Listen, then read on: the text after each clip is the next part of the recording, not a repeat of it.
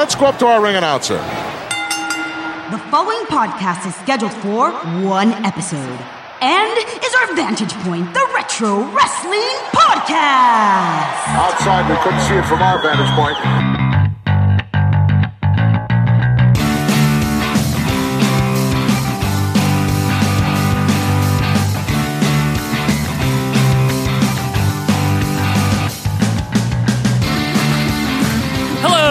Wrestling fans, and welcome back to our Vantage Point, the Retro Wrestling Podcast. Glad to be with you here for episode number 78 here on Monday, April 23rd, 2018. I, of course, am Joe Murata alongside the one and only Michael Quinn. How you doing there, Michael? Howdy doody. What's going on, man? You ready for another romp through the world of retro wrestling? I'm ready to romp. Ready to romp? Yeah, I'm ready to romp. I want to romp. And folks, thank you so much for romping along with us as we go through the whole world of retro wrestling. Quinn, the weather is getting a little warmer lately. It's nice. Real scorcher today, Yeah, it's heating up. And folks, we hope the retro wrestling talk heats up your day wherever you might be. We have some great topics in store for you. Before we get to any of that, I just want to remind you, you can follow us on Twitter at OVP Podcast. We would love to tweet at you and get tweeted at. You can also email us at ovppodcast@gmail.com. That is ovppodcast@gmail.com. But there's a great place to talk to me, Quinn, and all of the other crazy OVP fans. And Quinn, that would be over at the Facebook group. Yeah, facebook.face. Facebook.face, yes. Yes. Brutus Beefcake. Dot redundancy.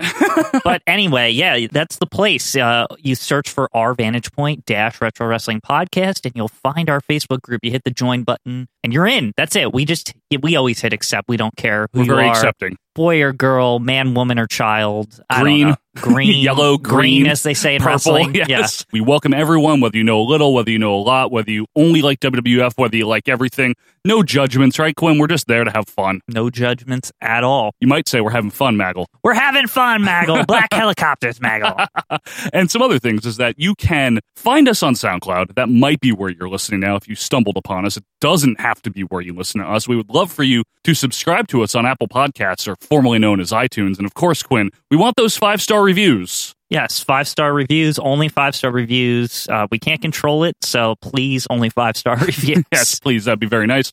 There's other places that we could be found, like Google Play Music, right? And things like that. Stitcher and Auto and FM Player and all that crap. Yes, FM Player is really good. Who cares? Okay, thank you very much, Gorilla. And another thing that I'd really like to encourage you guys to do is check out our YouTube channel. Because the YouTube channel is where the fun is in video. Yes, it is. In living color. We don't film it in black and white, folks. No, it's not in color. That retro. No, it is in color, and we have some exclusive content there. We put up our video versions of the Hall of Fame bites that we also did in audio form. Yes. So if you haven't checked those out, you can do that. We also will occasionally throw up some other exclusive content. There's some older stuff, like the big one is the WWF on Donahue that we did last year. WWF on Donahue. It's a fun watch. There's also those other live reviews, those 1982 live reviews. Yes, the initial batch of the 1982 live reviews, which is a perfect segue into the next little plug here. If you really like the show, we would love to invite you to our Patreon. Mm-hmm. It's patreon.com/OVP podcast. Now, this show that you're listening to now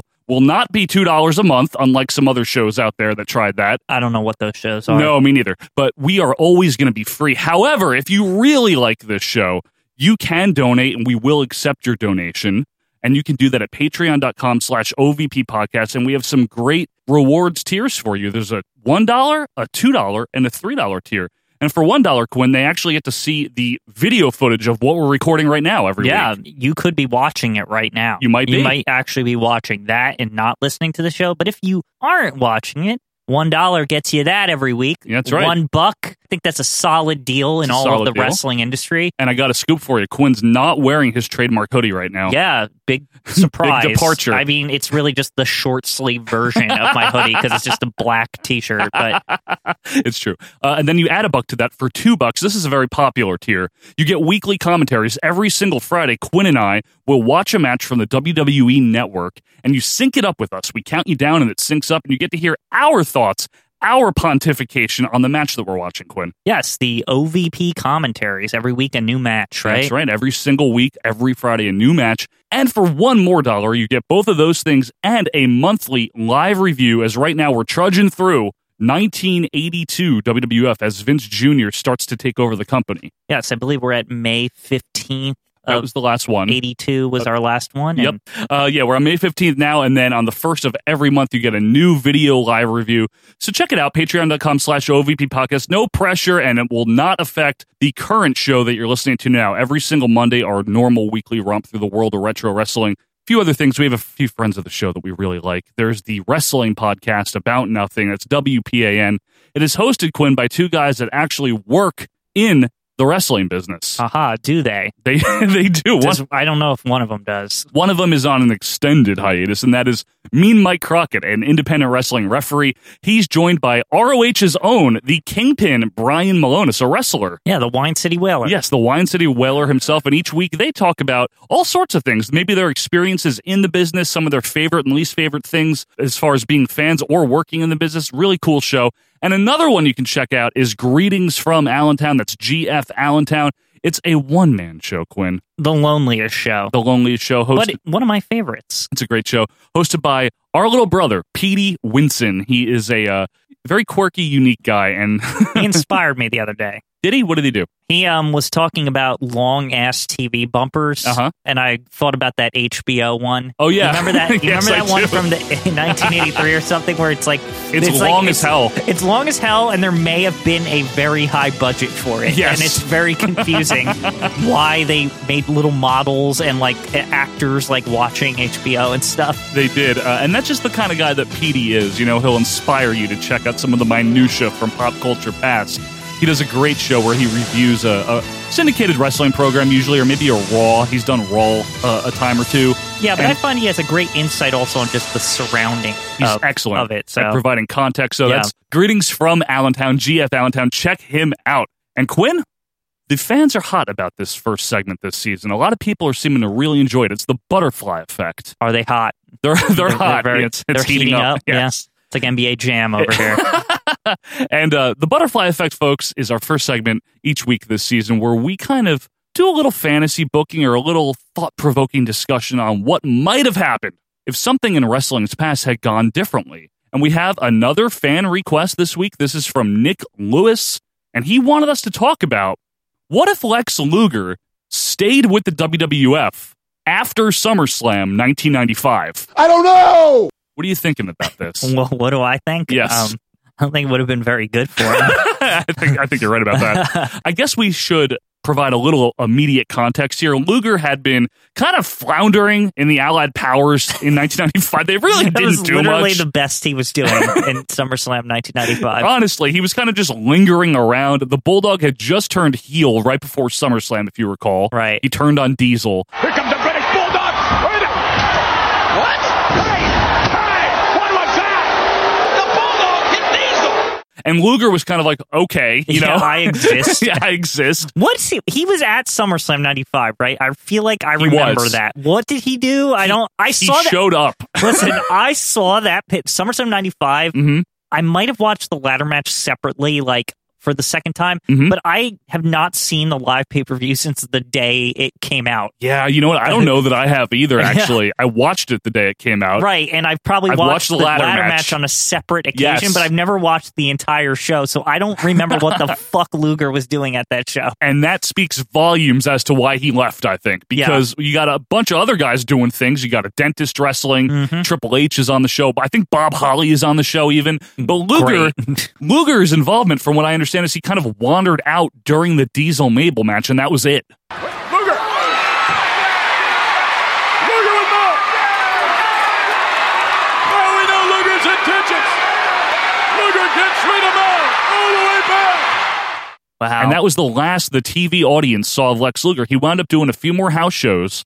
I think in Nova Scotia was his last one in September. Of course it was Nova Scotia. Of course. Where else would you find a puffy shirt to wear to a Yes. train station or whatever that was on Nitro? So on September 4th, the first Nitro, he shows up at the Mall of America, apparently having stolen Jerry Seinfeld's puffy shirt. But I don't want to be a pirate! And standing next to the train store. Yes, and we get the famous, what the hell's he doing here? Yeah, From Eric Bischoff. Get the camera off him, Yeah. or whatever it was. What in the hell is he doing here?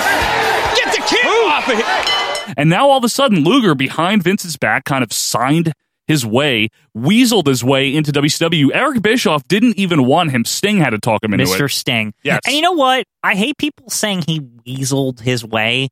It's not like he broke any rules. He had a handshake. He didn't have like a real contract. He angled himself into an interview. Yeah, he weaseled his way into an interview. He took less money. He did. That's how desperate he was to get the hell out of WWF. Exactly. So I don't want to hear like fuck Lex Luger for Lex Luger, because he didn't do anything wrong. No, he was just a guy looking for a job. He was looking out for his own career, and I got to tell you, he made the right decision in leaving. Yes, he did. 100%, because I don't know what Vince would have done with him. I guess that's the point of this discussion.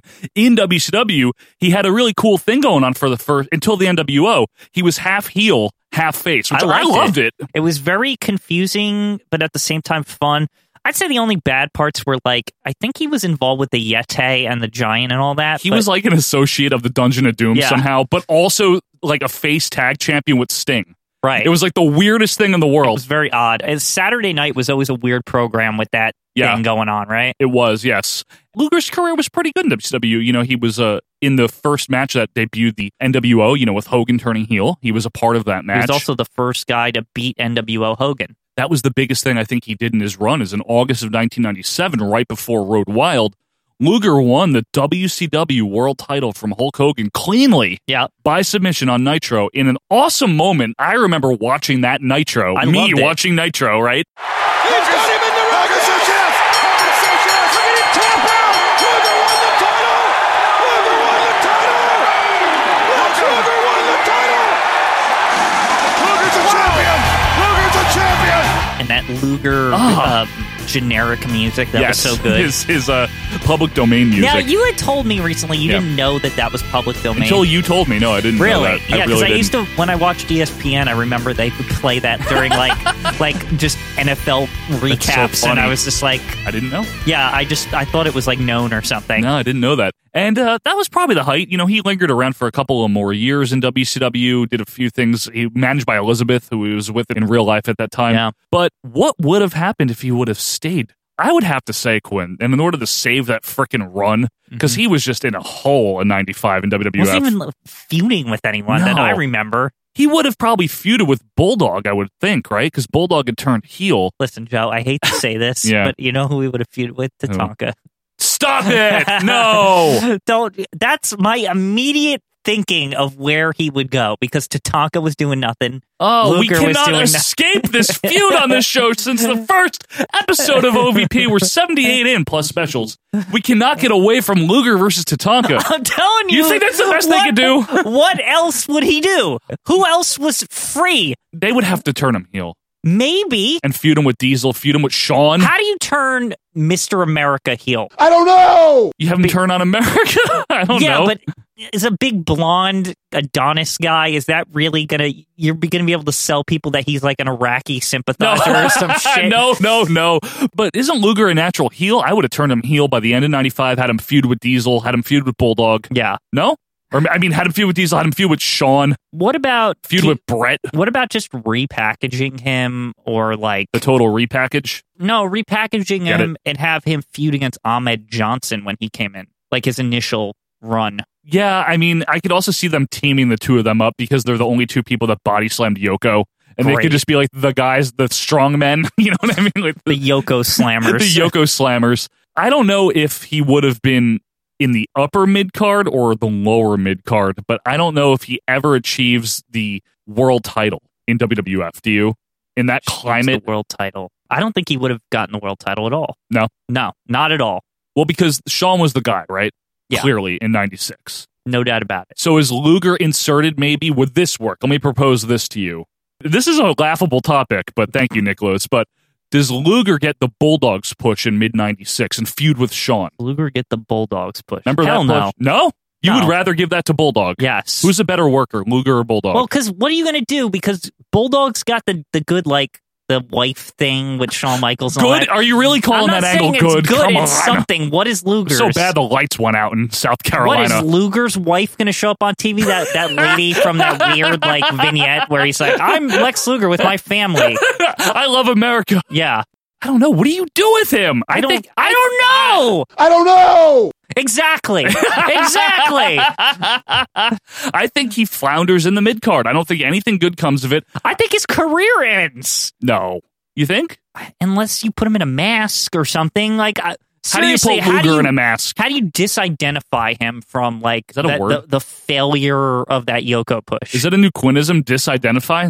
That's a good word. I don't know what else to call it. Disassociate. How do you separate him from that? Do you think the stink of him, like, never winning the big one in 93 was still following him through 95, and that was part of the problem? That was the biggest part of the problem. That's why he needed to leave. What about Luger versus Stone Cold in 96? Would that have worked? I would never want to watch that.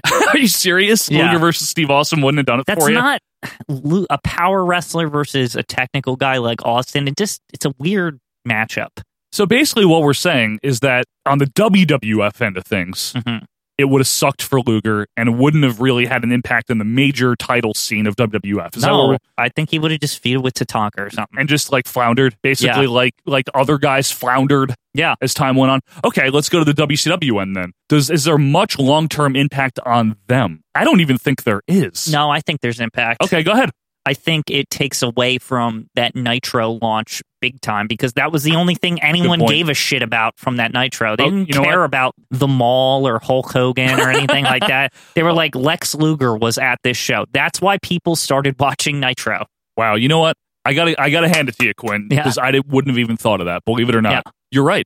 That impact is inseparable from what Nitro went on to become. That was a big deal. That was a big deal. That was a big deal because the whole idea was then launched that, well, anything can frickin', for real, unlike what Vince had been saying for 2 years, right? Anything can happen on this show. Yeah, it's true. Because Luger, for all intents and purposes in the mind of the casual fan, was literally just in the WWF. Right. Literally. Like, you just saw him at SummerSlam. He was working the Who shows. Was why it was a big deal. But beyond that, does anything else matter to WCW? As far as, Luger's... Who would have beat Hogan? For the first time, I mean, in a perfect world, it would have been Sting and just better. Do you think, okay, unlike what you continually defend. If this Luger thing had, it didn't happen, right? Yeah. Would they have pulled the trigger on Sting quicker? Yes, absolutely. Yeah. The Luger thing was there to pop a buy rate, to pop a interest in Road Wild, to give the fans a surprise, to give the live television audience a surprise. Mm-hmm. He only held the title for, I think, 5 days. Right. If Sting had just beaten Hogan, even at Starrcade, but if they had walked it back a bit earlier, it would have been so much better. Yeah. And unlike that debacle that we had to talk about recently, Starrcade 97. Yeah, that. Because I always thought that Luger beating Hogan, as awesome as a moment as it was, it cheapened Sting's eventual win. Circumstances notwithstanding. Nobody really remembered it by the time the Sting thing happened, though, if you think about it. I mean, I did. We're a rare breed. People... You think? Yeah, I think they... I mean, it's only 4 months earlier. I know, but I don't know, they'd sold it well enough that it was like Hogan was so unbeatable. I guess so. Is Lex Luger one of the least consequential wrestlers that was a big star? Meaning, his career was solid, but in this period of time that we're talking about, would it have really mattered outside of the Nitro? Like, what's he doing here? Did what he did in WCW after that really matter so much? I think that question goes to a lot about the question of, would Luger make the Hall of Fame? Like, is he even important overall? I think he's a Hall of Famer. You think? Yeah, because of his late 80s stuff and his early 90s stuff was pretty good. The thing is, it's like, you think about how much of a non-factor it would have been if this... on either side, right? I don't know if he's really that important. WWF would have been fine. WWF would have been fine. Either way, I think it would have hampered Nitro, but the NWO would eventually have picked it up. But yeah, and Bischoff would have still given the results away and done probably something else to give the illusion of competition. Was there any other stupid person that was like leaving WWF? IRS? Yeah. Debuted on that Nitro. Oh, they could have just done that instead. They could have. I mean, it wouldn't have been the same impact, but then nobody would have known, that they missed out on Luger. The thing is Luger was just as inconsequential as IRS, so... I think it's sad to say because I like Luger and everything, But that run from 93 to 95, like, fucking sunk what momentum he had coming into the WWF. Yeah, he had to, like, rebuild from scratch. Like we said at the beginning, he had to get, like, paid less. Shit. Like, yeah. Less than 1995 WWF money. Right, Think which was about nothing. that. Right. Yeah. 30% less or something? Wasn't it, like, a lot less? Or I thought it was, like, 50%. Whatever it was, it's a lot less money. It's really bad. Yeah. And that's how desperate Luger was to get out of there. And you know what? I don't blame him. So to answer the butterfly question here, what would have happened is I think Luger's career would have been worse than it was. I think would have been over. I think he would have gone back to bodybuilding or whatever the would hell. have been in the Indies. He could have been in an Indie. I mean, Bischoff WCW would have taken him eventually, don't you think? But it wouldn't have had impact, right? He would have just come in and been like, I stink. How's this for criticism?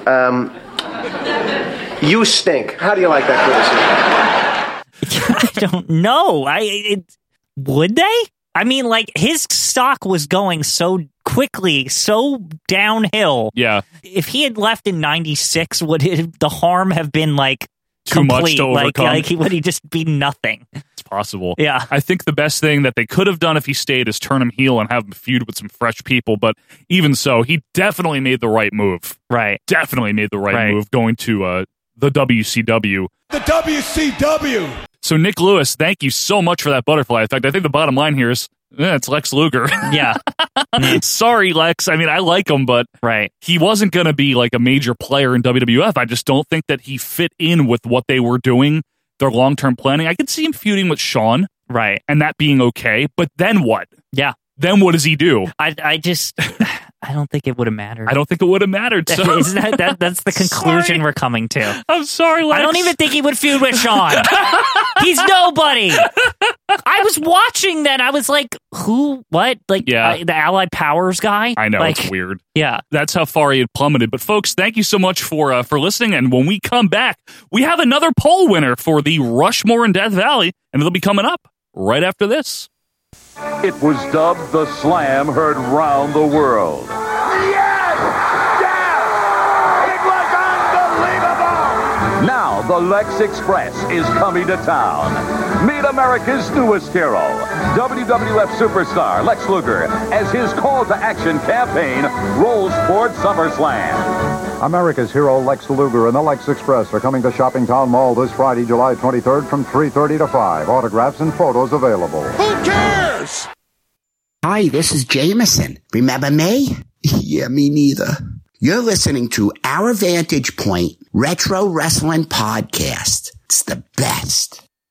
And welcome back, wrestling fans, to our Vantage Point, the Retro Wrestling Podcast. Thanks for being with us here. Episode number 78, Monday, April 23rd. Hope you're having a good day. Quinn, it's time for Mount Rushmore in Death Valley. Yes. We have another poll winner. This one has been fought for. It was second place in last week's poll. Right. And it won first place in this week's poll. It was actually a suggestion, as are all the poll contenders right now. And this one's from Andrew Lassell, or maybe Lachell. I'm not sure how he pronounces it. And this won the poll overwhelmingly yet again. And this is the Mount Rushmore and Death Valley of... Jimmy Hart proteges. Yes, all right. This will be fun, baby. Yeah, baby. Yeah, baby. This will be great, baby. And baby, today is the greatest day of my life. So Jimmy Hart is a very notable manager, one of the all-time great managers in wrestling. Yeah, you ever hear of him? You ever heard of Jimmy Hart? Yeah. No relation to Mary Hart, Quinn. Yes, as was noted in that WrestleMania 3 segment there. Jimmy Hart was a very good heel manager for a very long time. He's up there with the guys like Bobby Heenan. He's up there with Jim Cornette in terms of just notable managers. Paul Heyman. He's like the second generation of the three philosophers or whatever they call them. From the 70s, yes. The three wise men's council. I don't know like what the fuck they were called back. And he was very good at getting heat for his guys, as a heel manager should. Yeah. He was a great talker. He would take bumps. He would get beat up. He would play like a weaselly character. He'd get his hair cut. He would get his hair cut.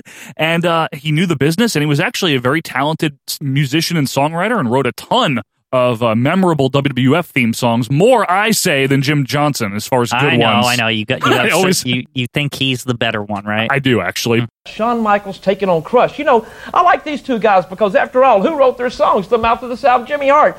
Nevertheless, he managed a lot of good guys and a lot of very poor choices to be in his stable. Good guys and bad guys. And Quinn, Andrew Lascelles had the pick, but why don't you take the stick? Give me one of the best.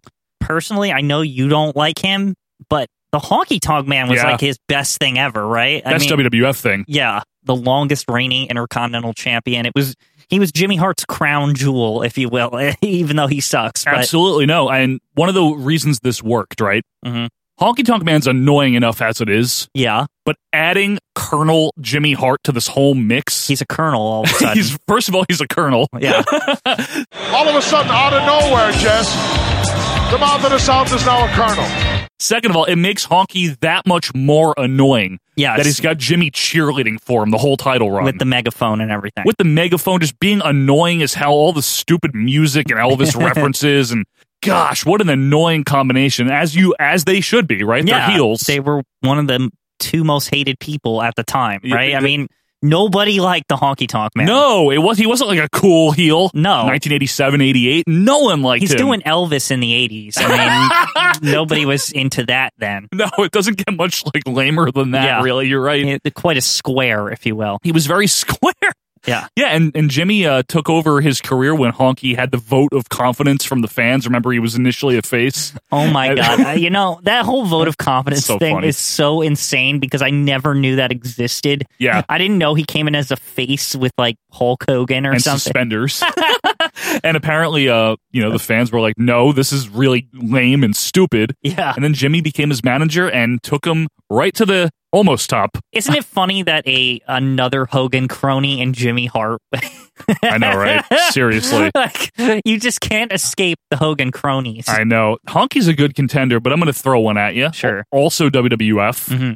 The Hart Foundation, Bret Hart and Jim Neidhart. I mean, that's why they were called the Hart Foundation, because they were Jimmy Hart's Hart Foundation. And Bret was like, why don't you just put us together? We all have Hart in our name. Call us the Hart Foundation. Yes. And Bret was very bitter that Vince claimed that he made that idea himself. Right. But Bret is very bitter about many things. Brett's bitter about everything.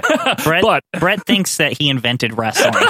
And his dad really invented wrestling. He just carried on the legacy. So, but Jimmy Hart with the Hart Foundation, that was a awesome, and they were like, to me, even now, whereas Honky wasn't a cool heel, right? The Hart Foundation were kind of cool. No, they were awesome. Right. And I love that they wear pink. I love it. Like that was them being heels.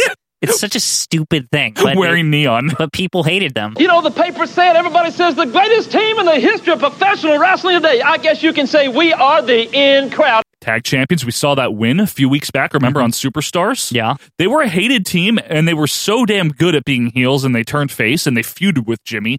But man, wasn't that a good pairing?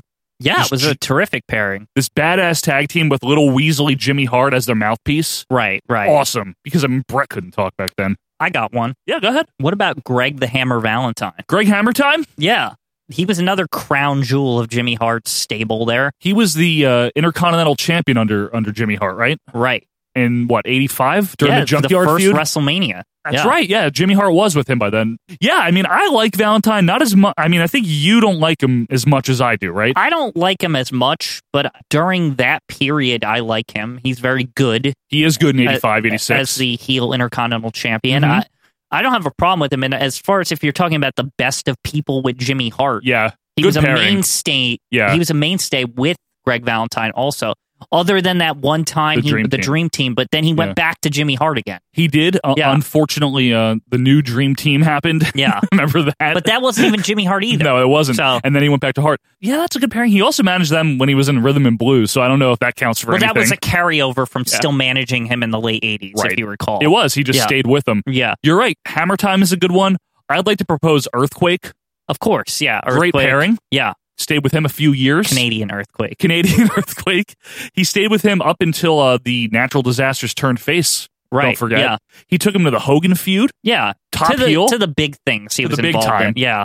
I don't know. I mean, the Earthquake's a good one, but here's one from the earlier days. Yeah, please. Andy Kaufman. Okay, good. I'm glad one of us brought up Kaufman. Yeah. Andy Kaufman, folks, was a rare breed because in the early 80s, he was a pretty well-known comedian, TV personality. He was on Taxi.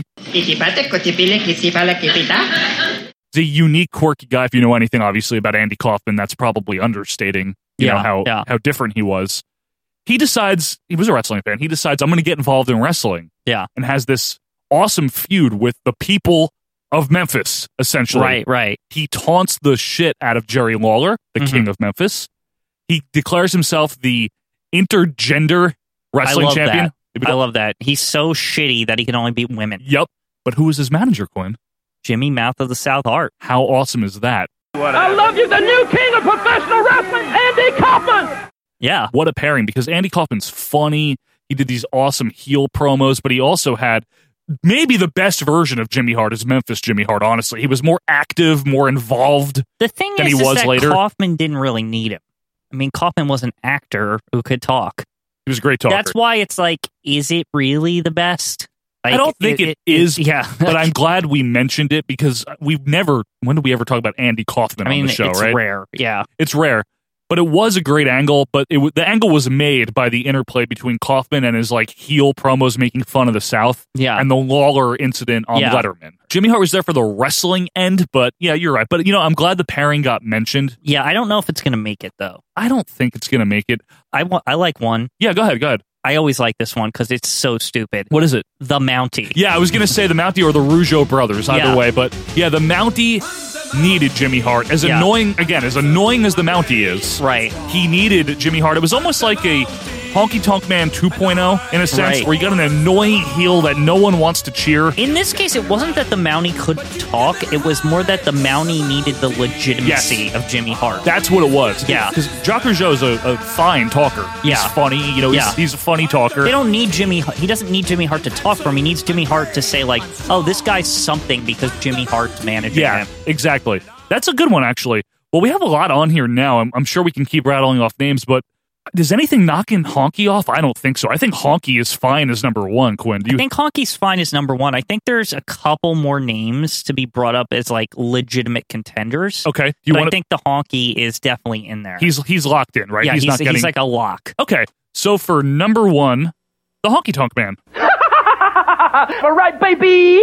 All right, Quinn, you got other names? What about the adorable Adrian Adonis? Good one. Yeah. That's a good one. That was a notable feud, too, man. Yeah. That feud. was high end for Jimmy Hart. That's one of the things. Like Jimmy Hart managed so many guys, but he was always in something important, even if he was also had like lower tier guys going on. Yeah. He was never like the manager like relegated to the crap. He was never the Slick. He was never Slick. or whatever. Unfortunately or for Fuji. Slick. Yeah. Fuji got a lot of trash too. Fuji really got a lot of trash. But Jimmy Hart, you know, he had a high-profile client in Adrian Adonis who became adorable, you know, and took over the Piper Spit made at the Flower Shop. Right. And that led to Piper's fake retirement match in 1987. Now, didn't he also have like regular Adrian Adonis briefly or something? Yeah, I think he did. Like but not New long York before that. He New had York version. Yeah, but he had like fat New York version. Yeah. He had like letting himself go borderline obesity New York version. Right.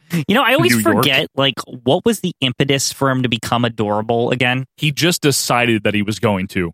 He gave Roddy Piper his leather jacket, and he decided that he was going to, you know, become effeminate. Wait. The leather jacket. Yes. That Piper had. Yeah, right? was from Adrian Adonis. Was from Adrian Adonis. And allegedly, Ronda Rousey over there has the Piper jacket. So really, that's Adrian Adonis's coat. Yeah, but I don't know if it's the same exact leather one, because unless Piper only wore Adrian's coat, maybe. Now, I remember Adrian's coat having like a New York symbol on the back of it or something. Unless he got it taken off, maybe. I don't know. It's always funny that the coat was really big, but if you look if Adrian wore it, it was like tight as hell. Well, he ballooned right before our eyes throughout like 1985. Yeah. By 86, 87, he was huge. But Jimmy was his manager. Jimmy was a good heat magnet for him. I like that contender there. Yeah. I have another one to propose to you. Sure. WCW style, which is rare because he managed a lot of trash at WCW. Mm-hmm. The Faces of Fear. Of course. Barbarian and Meng. That was like his main tag team, and he had them forever. Like, I feel like till they stopped. Yeah. Like, he had them until like 99 or 2000 or 2001. He might have still had Barbarian. They might have been like his last bastions of like a in team. WCW. Yeah, like the last people who like subscribe to Jimmy Hart's service over there. Who actually signed up and paid him a percentage, right? Yeah. What do you think of that? Do you like that pairing? I love that version of the Faces of Fear. Yeah. Where, whatever they were, Haku and Barbarian. The Faces of Fear. Yeah. That's what they're called. Yeah, but what were they in WWF? Nothing. They were just them. They were just a team. Yeah. But they weren't managed by Hart in WWF. They were managed by Bobby. Mm-hmm. I think that's a great contender there. But I think the Hart Foundation, Quinn, has to go on as number 2. Yeah. Brett and Jim, right? Okay, yeah. Looking at this, I mean, there's a lot of junk on here. Like there's people I've never even heard of, like Man Mountain Link. But wait, what? Man Mountain Link? Yeah, but I think the Hart Foundation definitely is in. I think there is one we do have to talk about actually first. Okay, go ahead. Because this guy might be Death Valley or he might be Rushmore. Who is it? Hulk Hogan. Ooh, yeah. I don't think I'm putting him on Mount Rushmore. Let me just say that. Okay, but I'm not. It's Jimmy Hart's literally his biggest client of all time during one of the most annoying periods of that man's career. But it's Hulk Hogan. Quinn, how can you... Jimmy Hart... That's a horrible pairing. And Hulk Hogan. It's a horrible pairing. He signed the WCW contract for him. He arranged it, Joe. Don't remind me of this. And remember they went to Disney World and went through the thumbs up and all that? God, I hate it. But I don't like any of it. You ever hear some of the promos of Hogan and Jimmy Hart? They're awful. The promos are amazing because they're they're funny because they're almost like revisionist history. What do you mean? There's I remember there's one where Gene's like, oh, and here's Jimmy Hart, the longtime manager of Hulk Hogan. It's like, what? He does say that one time. It's like, what are you talking about? When did this happen? In total, I think he managed him for what? 2 years? 2 years, because it was a few months in WWF and then a year and a half in WCW. That's it. Long time manager. Ass. Just because he had a Hulk Hogan coat on. Woo! This is great, baby! This is definitely the greatest day of my life, baby! That was one of the worst versions of Jimmy Hart, the worst versions of Hulk Hogan. Then I guess we'll save it for the discussion. Please. But I have to bring it up because I know people are going to be like, that might be the best. They might be wrong, though, these people. Yeah, I'm just saying. Well, you're not. You can't be wrong because this is just our vantage point. I mean, I don't like to accuse people of being wrong. For all we know, the best could have truly been Man Mountain Link. It might have been, actually. Yeah. From what I understand, he had a great career in Man Mountain Link. Was he in Zelda or something? Can we please put the Hearts in? Yeah, Bret Hart, the Hearts are definitely in. Jim Neidhart. All right, so for number 2, the Hart Foundation, Bret the Hitman Hart and Jim the Anvil Neidhart. All right, baby. I'd like to also mention at any time, let us know your vantage point. Give us your Mount Rushmore and Death Valley of Jimmy Hart proteges. You can do that by reaching us on Twitter at OVP Podcast. You can email us if you know who Man Mountain Link is, or join the Facebook group and comment. All right, Quinn, we got Honky Tonk Man and we got the Hart Foundation on there. We've got waiting in the wings here, Greg Hammertime, Earthquake, DeMounty, Adrian Adonis, the Faces of Fear. Anyone else you're thinking about over there, rolling around? So I want to say these just because they're big names. Yeah, sure. But I don't remember them really being managed by Jimmy Hart ever. Sure. I know Rick Rude in Memphis maybe, but World Class. But I don't think Jimmy was there. That counts. No. For some reason, Randy Savage is on this list. I don't know why. Memphis, maybe. I think so. Okay. Savage was down. Remember, he had that promotion that his dad owned. Oh, right. The IWA off the top of my head. Angelo Poffo Wrestling Federation. Yeah, IWA I think it was, right? Yeah. Tell me if I'm wrong, folks, and I think Jimmy Hart was there with Savage. I could be wrong, but I think that's what it was. Yeah, this one's an interesting one. Yeah. Kevin Sullivan. And I'll tell you why it's interesting. Sure, go ahead. Because it's a weird instance of a manager managing the manager of an entire faction. So that's a very weird thing. When did he manage Kevin Sullivan? When he initially joined the Dungeon of Doom. He was like, I'm the manager of Kevin Sullivan, baby. But wasn't Kevin Sullivan the manager of the Dungeon of Doom? But he wasn't really a manager as much as their instructor. Yeah, taskmaster. Their coach. He was just a crony for the master. How many managers does this damn stable have? Actually, what does that make the hierarchy? So, the master, right? The master, right? And then there's Kevin Sullivan, but then Jimmy Hart is Kevin Sullivan's manager. So who helps Jimmy Hart? Nobody. A young boy. No, but that's the thing, is Jimmy Hart's really only responsible for Kevin Sullivan. So he's not responsible for like the Yeti or something, right? And then that's how he inherited the Faces of Fear, if you remember. It is. They broke away, and he just stayed with them. Right. They paid him a percentage still. That there's something to say about that, I guess, right? I mean, that's a weird one. I mean, remember that involved all that Hulk Hogan shaving his mustache and Taskmaster dressed like a lady in the audience and all that shit. Oh, God, Jimmy Hart was involved in all that. You're right. Yeah. Wasn't Big Bubba in the Dungeon of Doom at that period of time? I think so. It says Jimmy managed Big Bubba. Oh, gosh. Yeah. All right, but here, I'll make this easy for you, Quinn. Think of someone with Jimmy Hart right now. Someone like Jimmy Hart's cutting a promo right now. Who's next to him? Adrian Adonis. Okay. You know, what are you out here name dropping for? I'm so sick of you talking about everybody in the world. We want to talk about the one and only, the next world champion. I'll make that a promise to you right now, to all the fans out there of this next man, adorable Adrian Adonis. That's a good suggestion. I just wanted to get an instant or reaction. Greg Valentine. I picture Valentine. I picture Adonis. I think the Adonis pairing is excellent. The one black mark against it is that, like, it didn't go anywhere after the hair match because Adonis also left. Right. There was never real follow-through on that angle. Mm-hmm. And then the pairing was over. You got a look on your face. What are you laughing about? There's weird-ass names on this list that I need to address, too, because, again, I think people are probably going to open this list up on Wikipedia. Wikipedia and check it. And they're going to be like, why didn't you mention these names? Okay. Because these are big names, like Sting. When did he manage Sting? I don't know. Like briefly with Hogan? Does that count when he was like, right before Hogan turned and like that team that was going to fight the NWO or whatever? I guess, like, yeah, because didn't Jimmy Hart turn face when the NWO, like when Hall and Nash were invading? Yeah. Jimmy Hart kind of turned face because he managed Luger. Yeah. Yeah. And that's where Luger became face. Right. Luger again. And then here's even weirder. What? Like AJ Styles and Samoa Joe, was that in that like no prima donnas baby thing? Like I don't know, like when did that happen? Well, was Jimmy Hart in TNA? Wasn't he? Yeah, maybe. It must have been there. But yeah, it must have been TNA. They're listed. Yeah, as but we people. but we can't put them on. We don't know anything about Yeah, that. I tried to click the notes. There's like a note next to him. You know, on Wikipedia, there's the number one thing next. Yeah, Wikipedia. Yeah, I'm going Quinn with either. I think Greg Hammertime deserves some kudos here for once because Greg Hammertime, and yes, I call him that because Quinn said that once by accident, yeah, and I can't let go of it. It's so funny.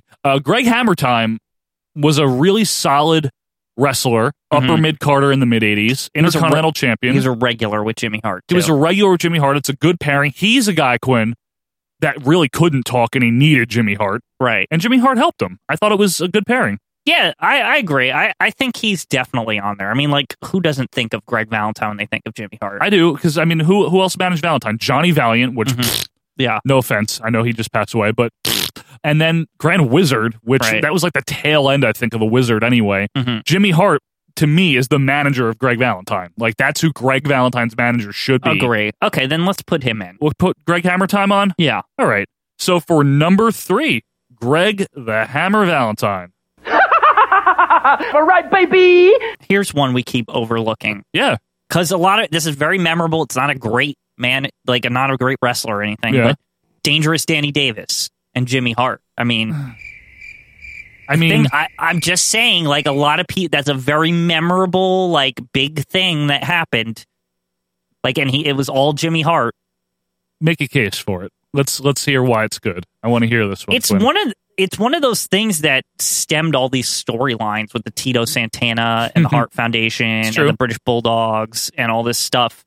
Jimmy Hart pretty much was portrayed as like rounding it all up, like manipulating it to happen.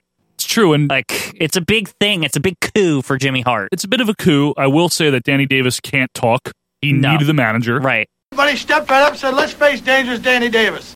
Jimmy Hart was a good choice because for him to be in the Hart Foundation as like a crony, the crooked ref, it made sense, and then a wrestler. Yeah, I guess the pairing is good. Yeah, but I'm sure it made money because people wanted to kill Danny Davis after what he had done to the British Bulldogs and Tito Santana. I wish Danny Davis was better at all of what he did because he really wasn't good. I know he wasn't that good. He had a face only a mother could love. I mean, like nobody liked that guy. He looked like an asshole. You know? Yeah, but I've always said like Nick Patrick did the heel ref thing and that whole thing so much better. It's true than Danny Davis, unfortunately. Now here's one more. I think it's the last one I can see on this list of even any importance. Yeah. is Terry Funk in WWF. Terry Funk in like 85, 86, including the WrestleMania 2 match. He managed Terry and Dory. Yeah. I wonder if he managed Terry anywhere else.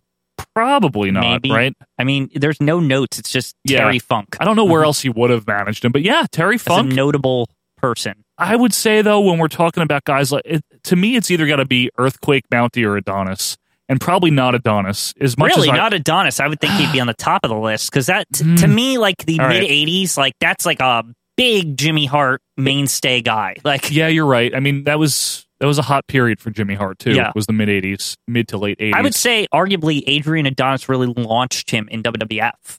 Like that was his first like big deal, like guy that was feuding with like Piper and like you're making a good case. Yeah, you Quinn. know what I mean. You're like, making a good case. Well, all right, let's eliminate some people. Faces of Fear, as much as we love them, do they need Jimmy Hart for what they did? No, they just beat the shit out of people every week. So that doesn't need to be there. Earthquake or Mountie? Let's try to eliminate one of them.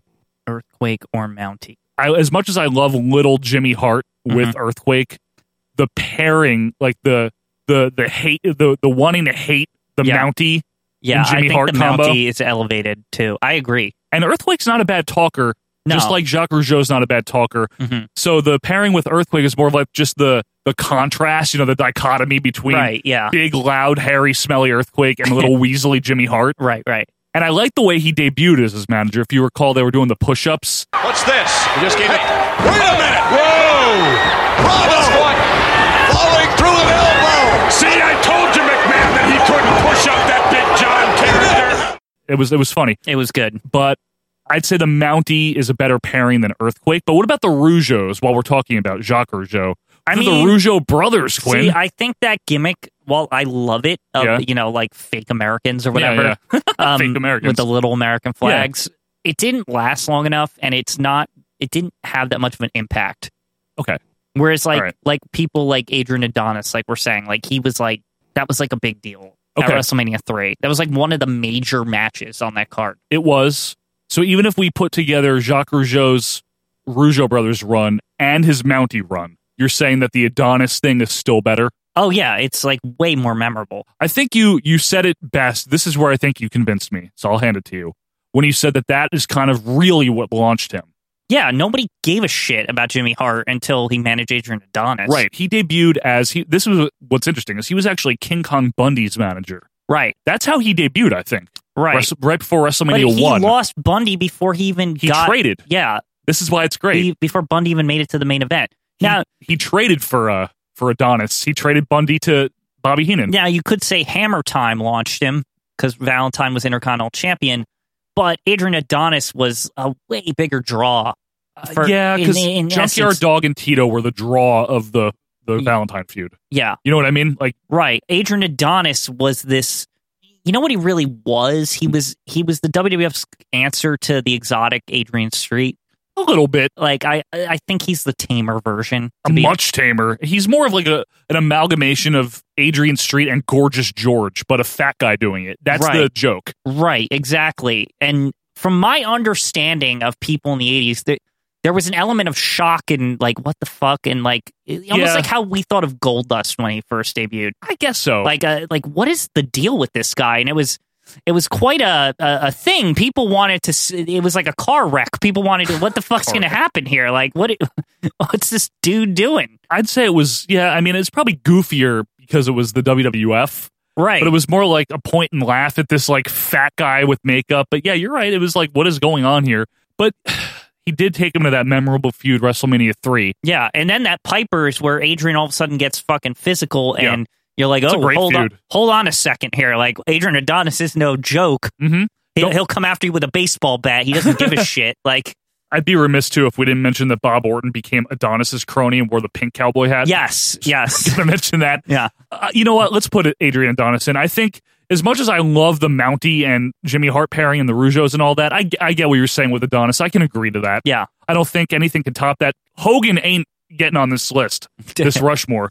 Maybe the Death Valley, we'll find out. But for number 4, are we okay with Adonis? Sure. I think it was a great pairing. Okay, so for number 4, Adrian Adonis. All right, baby. Well, to recap for Donnie, here is our Mount Rushmore of Jimmy Hart proteges. We have the Honky Tonk Man, the Hart Foundation, Brett and Jim, Greg the Hammer Valentine, and adorable Adrian Adonis. That is our Mount Rushmore. Quinn, I get to pick the first of the worst. No bones about it. The sucky wrestler himself, Dino Bravo. Hell yeah. Now, we have talked about Bravo a little. Can never escape Dino Bravo, can we? No. This was a guy that should have not been even in the WWF after, I'd say 1988. I'd say after 1985. I never wanted to see him again. I don't know why he existed. For whatever reason, when Frenchie Martin left, they decide, let's put Dino Bravo with Jimmy Hart. And then Earthquake came in. Earthquake I love, you love, we love Earthquake. I still don't understand why they had to lower Earthquake to Canadian Earthquake just because of stupid Dino Bravo. Dino Bravo sucks balls. He's horrible. I've did multiple push-ups with this big 460-pound man sitting on my back. He makes me so mad, Joe. There's nothing that I like watching about him, and I'm not saying that to be hateful. I'm not saying that to be ironic. I'm not saying that to be cool. I don't like him. He is not good. He might be the worst wrestler in the history of the WWF. I don't know about that. He might be. I would say Jorge Gonzalez is the worst, or Paulo Silva. I always forget about Silva. But, yeah. There's always the Silva chip. But and Giant Gonzalez. Here's the thing about Bravo. He might have been very good before 1986. What? From what I've seen, he was much more agile, less steroid. He was a good wrestler. The problem I have with Dino Bravo is from 87 until 92, he just lingers there and is useless. It is like, I'm with Earthquake. Yeah. I like Earthquake, my friend, and it's just leeching off of Earthquake's heat. He's a goon and terrible. He just is not fun.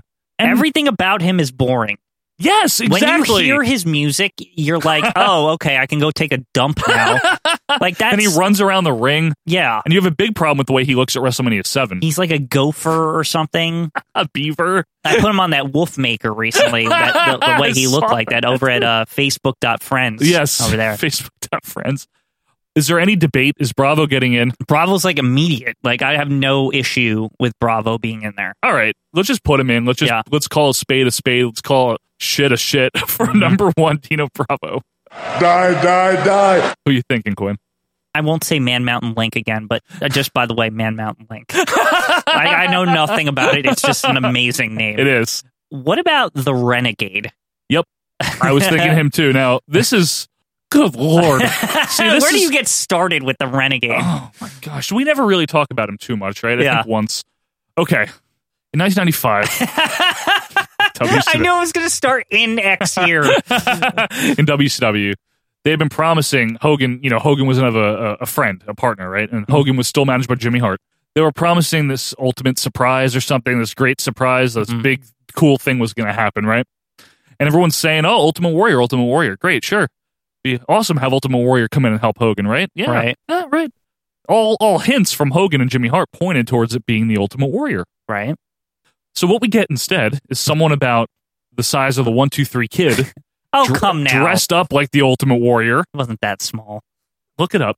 And he was like 5'11". Dressed up like the Ultimate Warrior, acting like the Ultimate Warrior, having similar music to the Ultimate Warrior, but his name was the Renegade. About 5'10", 255. The Renegade was, as much as I don't like the Ultimate Warrior, this guy had maybe 1/10 of the charisma and ability of Jim Hellwig. It makes you appreciate Jim Hellwig, which is hard to say. Like it's like, holy shit, this guy's garbage compared to Jim. Jim Hellwig is like, he's the real Ric deal Flair compared to this guy. Like in terms of crazy steroid warrior gimmicks, Jim Hellwig is the Ric Flair. Yeah, this guy is more like the Barry Horowitz. Yeah, honestly, and of course he wins the TV title.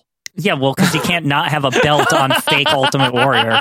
And of course, it has to be a mid-card title, so it seems like it's the Intercontinental title back in the day. Like, I always thought that's what they were going for. I think it was. It's like, he's got a mid-card title. He's like the Warrior. He's going to make it to the top. Yep, because Hogan was world champion, you know, and they're friends, and it's like, oh, wow, eventually this guy... they're going to face at Super Brawl Mania 6 or whatever.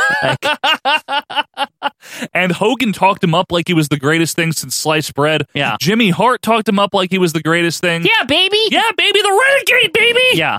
It was an awful idea. It did not work. A couple of months in, the fans already turned on the guy. WCW fans turned on something. Which is rare. Yeah, I know. Normally, if you're a WCW fan, you turn off the channel. Normally, if you're a WCW fan, you just deal with it. Because it's like, well, you know. Because like, WCW. Yeah, exactly. It's like, we love you, but like, do we?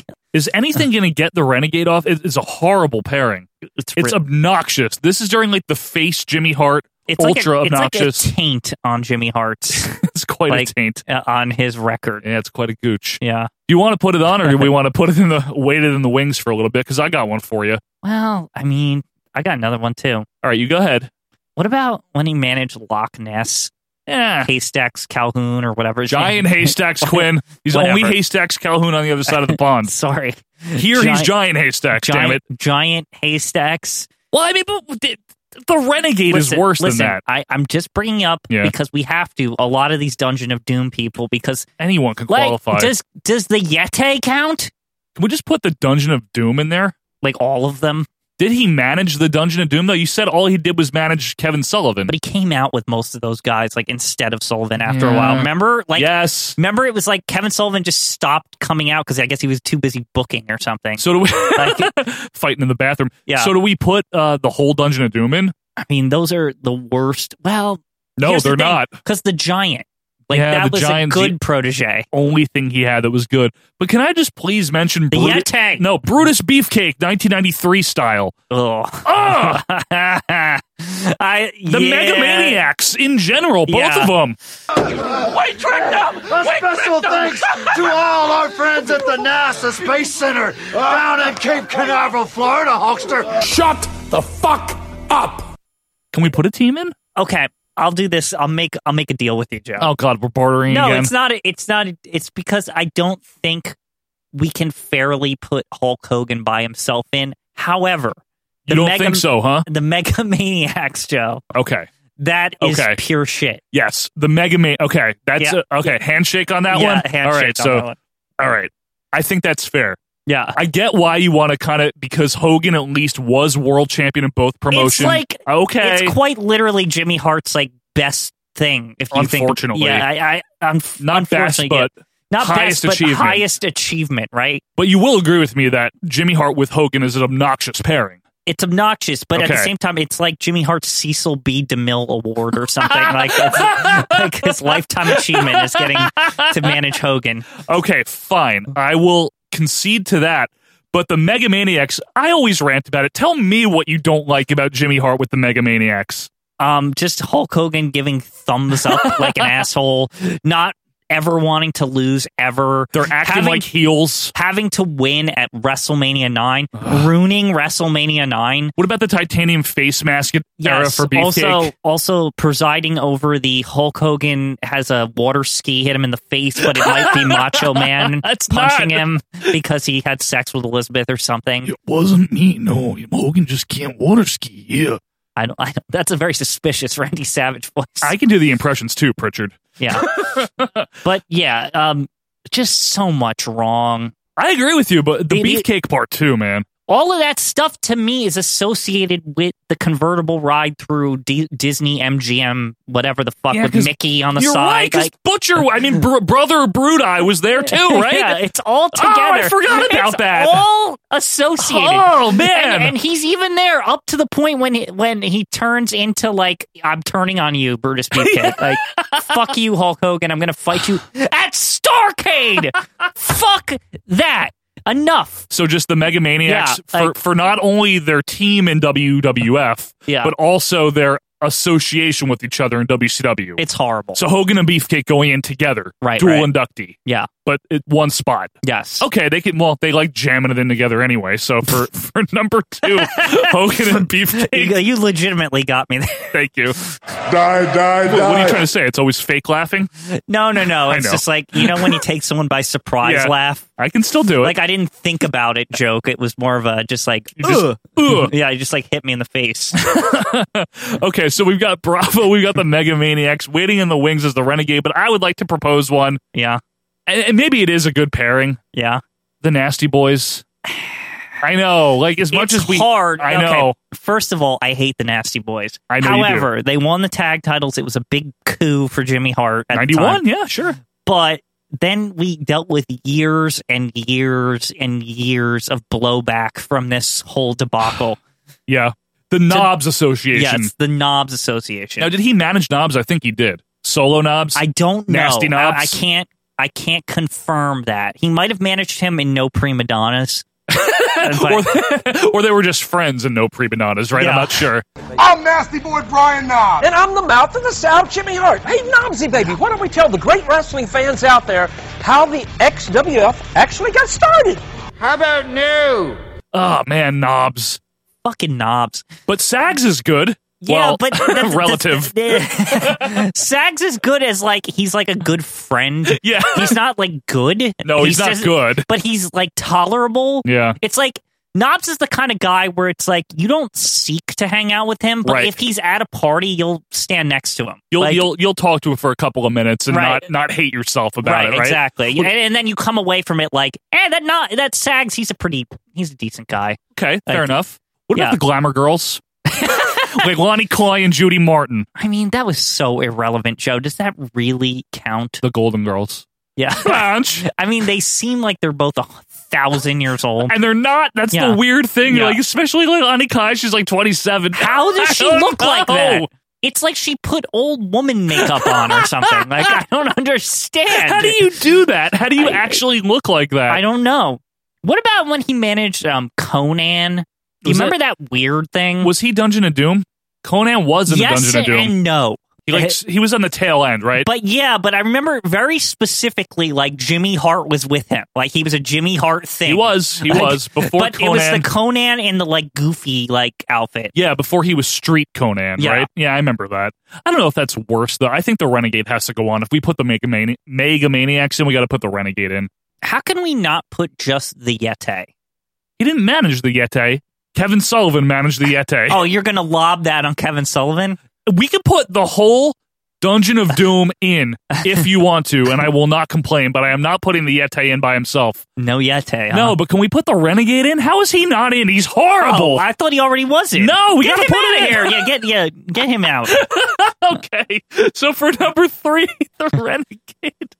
Die. Okay, good. So we're down to this, Quinn. We're down to what? First of all, who's in this now? I can never keep track. It's okay. We have Dino Bravo, Hogan and Beefcake together in one spot because they like their closeness, and the Renegade. So we have waiting in the wings. We talked about, I should say, the Nasty Boys, but you're gonna let them off. Mm-hmm. We talked about the Glamour Girls, but maybe they're still in contention to me. Now, what about the Megamania? I mean, the Money Inc.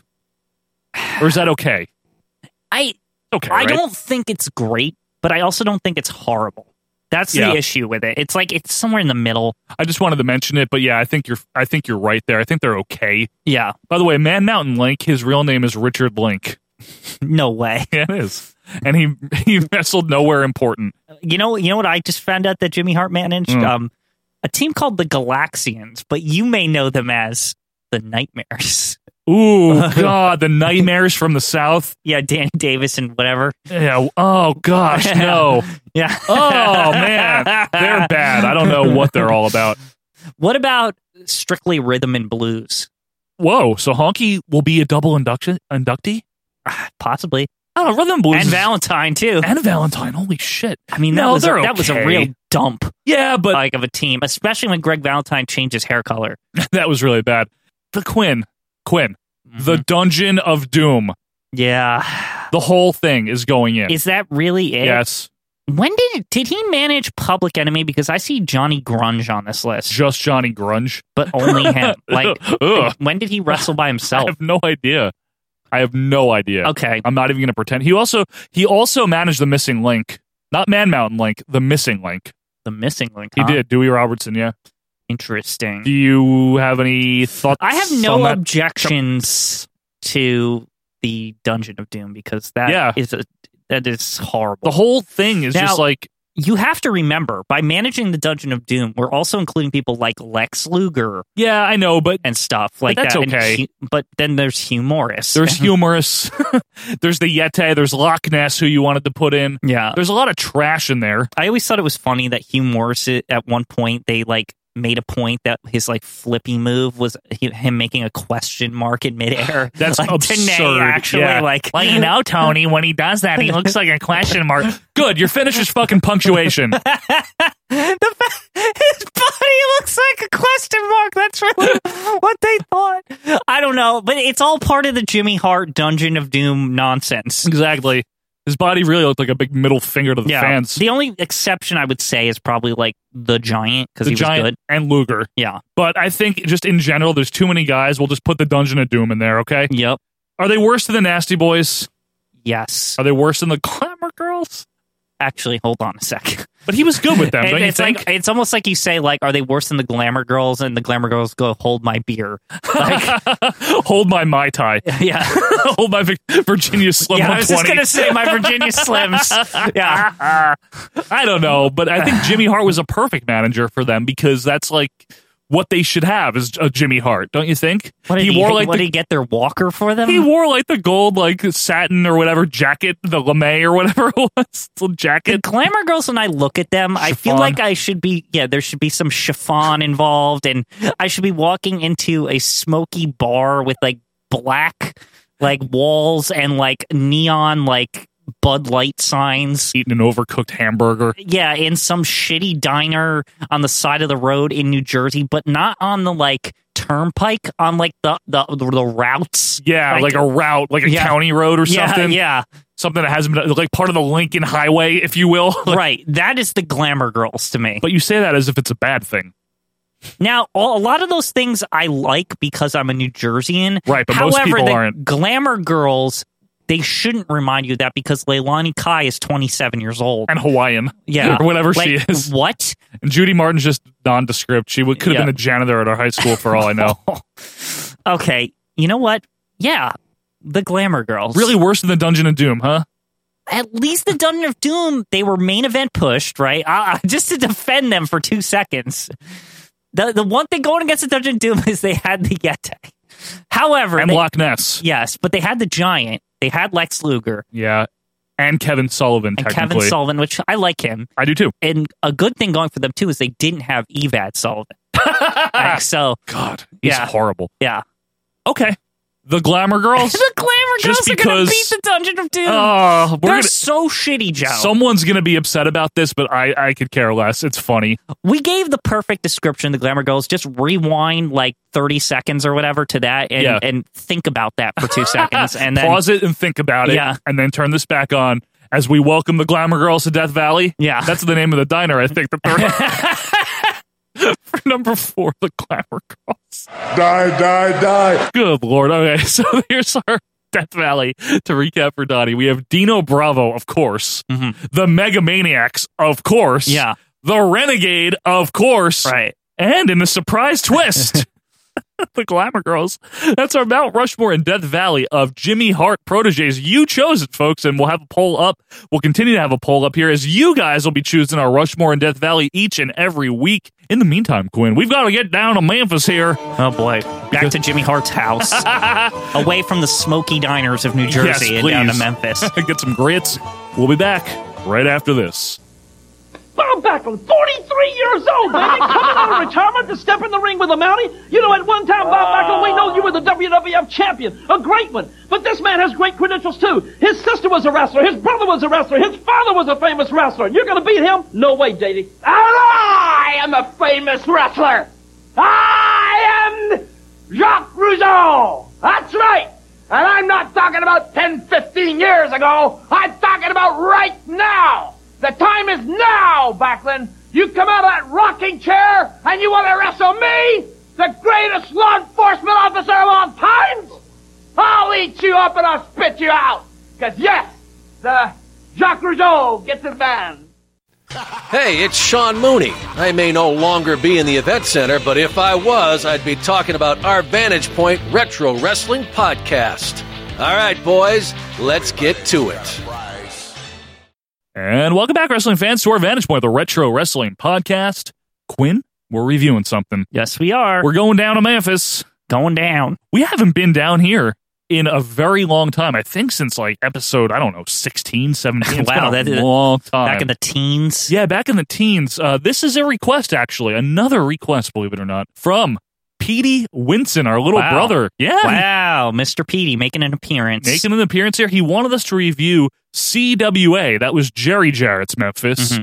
Now, does this stand for Continental Wrestling Association? Yeah. Okay, I didn't even think to ask while we were watching it. Yep, that's what it is. This was Memphis, the Memphis territory, but this is not Continental, the good Continental, not the Fuller's version, not the Southeastern one. Right, no, right, similar, but not the same. That's the good Continental. Yeah, same amount of teeth down there, same hue of yellow. Yes. This is from April 8th, 1989. I always like to set context with the big promotion.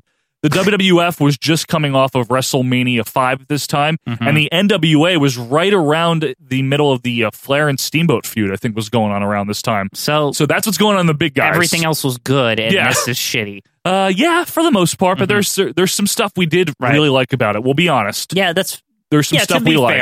I'm downplaying its goodness. Well, let's find out, because Quinn, we get the 2001 Space Odyssey intro here. Yeah, remember when Ric Flair was here? Yeah, remember him? Yeah. Big CWA star Ric Flair. Yeah, remember how he was like a statue? Yes. Or something? What the fuck?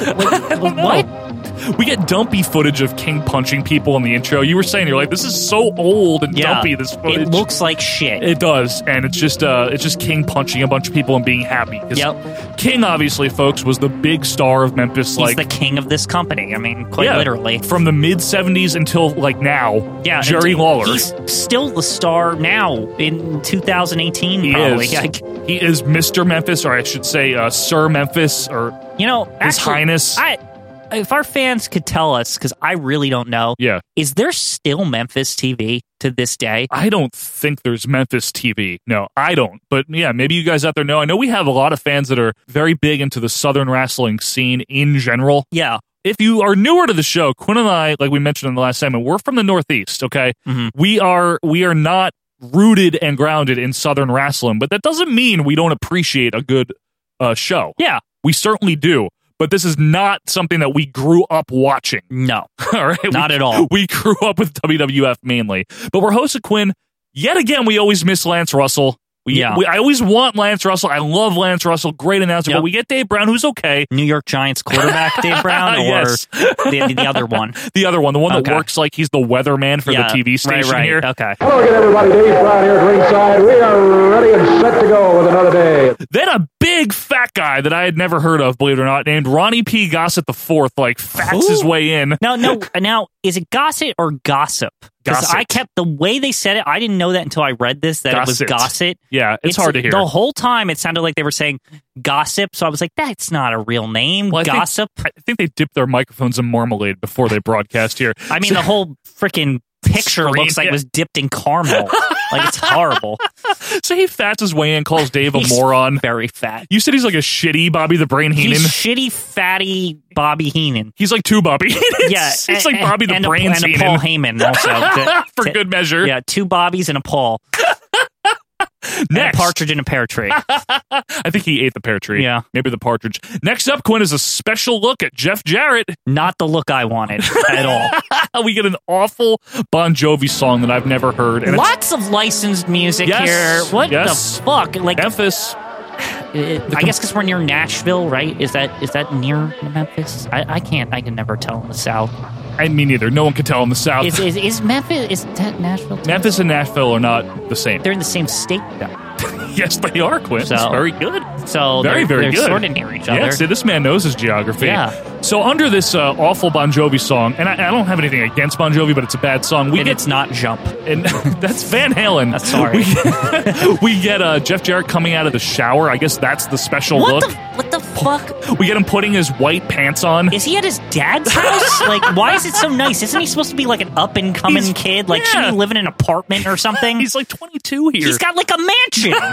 They're breaking the kayfabe here. Then we see him in the bathroom, Quinn, as you blatantly ask me, why am I supposed to like him? Yeah, I hate this guy because he's a rich asshole who looks like he hasn't worked a day in his life and is number one in his daddy's fucking promotion. Fuck you, Jeff Jarrett. Woo! Congratulations on the Hall of Fame. Yeah, by the good way. job. Yeah. Very much deserved. We see him listening to the radio in his car as he drives to the radio station for an interview. In a Corvette, mind Yes. you. Don't forget that. In a white Corvette. Brand new for 1989. Yep. It was like that new design. That was the late 80s version. You're absolutely right. Yeah. As the radio DJ compares him to the band In Excess. You know what's ironic, Quinn, is we would later get In Excess of Jeff Jarrett. Thank you. What? Jeff Jarrett in Excess. I just do not see the connection Can you get a more whatsoever. dated reference? It's horrible. Now he's at the station. This is still going, yes. And he's got his lady hair, like his very, very Farrah Fawcett-y blonde hair. More leaky Fawcett. Yeah. And then we see him pinning someone. Enough! I don't care! Enough with him! I've seen enough Jeff Jarrett for my lifetime in this moment, Joe. Can we... And you know what? I know I'm going to have to deal with more of him later there because is. it's Memphis TV in 1989, so Jeff Jarrett down our throats. Jeff Jarrett is the fucking Roman Reigns of, like, this era. That's not fair to Roman Reigns. He's Shut a up, great you wrestler. know it is! He's a fantastic wrestler. Will you be serious? So Jarrett, Tracy Smothers, and Jean Paul, I guess is the guy's name. Jean-Luc. Jean-Luc. Jean-Paul. Gentil. They're going to fight the Hangman, Eric something. They don't say his name, I swear. And the Executioner. You have a major problem with the camera work in this show. It's horrible. I'm like, it's like the camera is on the floor or something, and I'm looking up, and I can't see...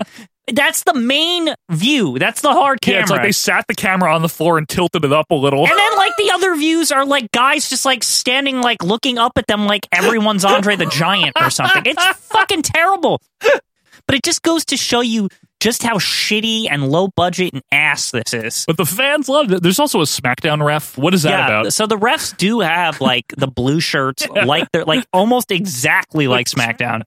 And then we get some happy babyface wrestling. If you've ever seen a Southern Wrestling tag team match, this is it, you know? And Gossett has a funny line. He says Bon Jovi can't wrestle, which is kind of funny. Yeah. And then Quinn had a funny line.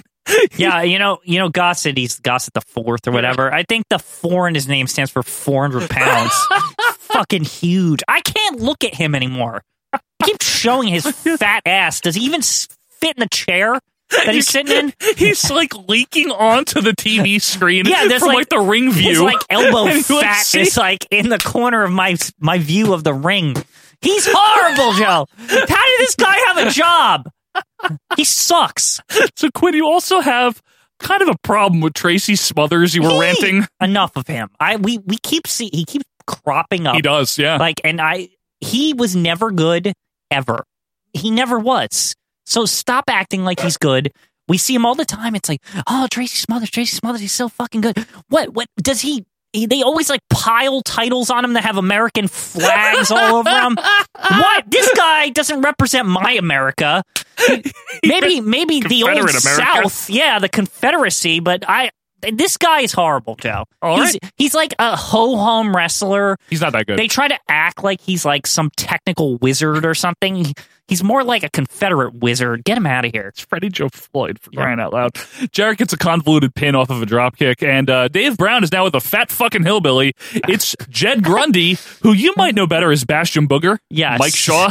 And he's not eating everything, although he does have a noose or something with him. What the fuck? He's in like short overalls. They're like 3/4 pants. They're like kind of too short for him. I could tell right away he was Bastion Booger, though. The hair didn't like hide his boogerness. He has his Norman the Lunatic hair, I guess you would call it. Yeah. And we get clips of him attacking someone in the darkest arena ever. I can't see what's going on. The deepest, darkest of Memphis. Like, Seriously. It's like, seriously so dark. Like, I was like, how did the fans who were there see? How do you even see what's going on? Like, I know sometimes the camera can make it seem like it's darker because some cameras are bad in low light or whatever the fuck. Are these even real cameras? Was there like it's a camcorder? Was there like one light bulb in the entire arena? Like, that's what it looks like, right? Yes, it does. Like, not like a big light bulb, just like a normal light bulb. Like just you pull the hanging, chain? like the one in our studio, the Yes, chain one. It's that's like right. just hanging above the ring. And when the guy comes out for the lighting lighting effects. They just pull the cord. The ring announcer actually pulls the cord. Yeah. So the wrestling machine got unmasked, and it was Scott Steiner. What? I couldn't even see that. First of all, we can't even see that it's Scott Steiner because it's so damn dark. Second of all, it's just Scott Steiner like, oh, it's Scott Steiner. And then they just never talk about it again. Who the fuck is Scott Steiner in the relevance of this? You know what I mean? Like, I don't know what is he in 1989? I didn't even know he was in Memphis. I actually did not know that. This must have been right before he got called up to WCW, because I know Rick was there long before he was. Yeah, Rick was there since like 87, maybe? Yeah, he'd been there for a while. Yeah. So anyway, now we get Colonel Rob Fuller. This is great. Yeah, also known as Rob Parker, storms out to make the show better, essentially. He shoves a contract at Grundy to wrestle, and he also calls him a big fat hog, which is funny. Then Roger Webb tells us that on April 13th, they're going to be at some high school in Indiana and Kentucky. And you said, Quinn, this is terrible. How did Memphis keep this crap going? I don't know. I mean, they must have run on a shoestring budget in every high school in Memphis. Yeah, because seriously. This is like, I mean, arenas with no lighting. It's a tough. TV show that it's like incohesive at times and weird. At the same time, it's sort of innovative, but like you can't, because it's like nothing structured like this. But you can't, how do they keep the lights on doing it this way? Like, I really don't know. I think that's why they only use one light bulb. Oh, of course, right. More on Fuller in a second, but the Mason-Dixon connection are here. That's Smothers and John Paul and Jarrett. And they come in and they say, we don't like the stud stable. I don't either. Yeah, no one does. Yeah. Jarrett says they're going to beat the Fuller stinking brains out. Then we go over to Colonel Rob Parker, Rob Fuller, with the stud stable, which includes at this time Dutch Mantell and Action Jackson, who I looked up. It's not anyone that we've ever heard of. Yeah, the whole time I'm like, Samu. He kind of looked like Samu or Fatu or the other Fatu. Yeah. Or like one of the Samoans. Right. It's no one. We've never seen him.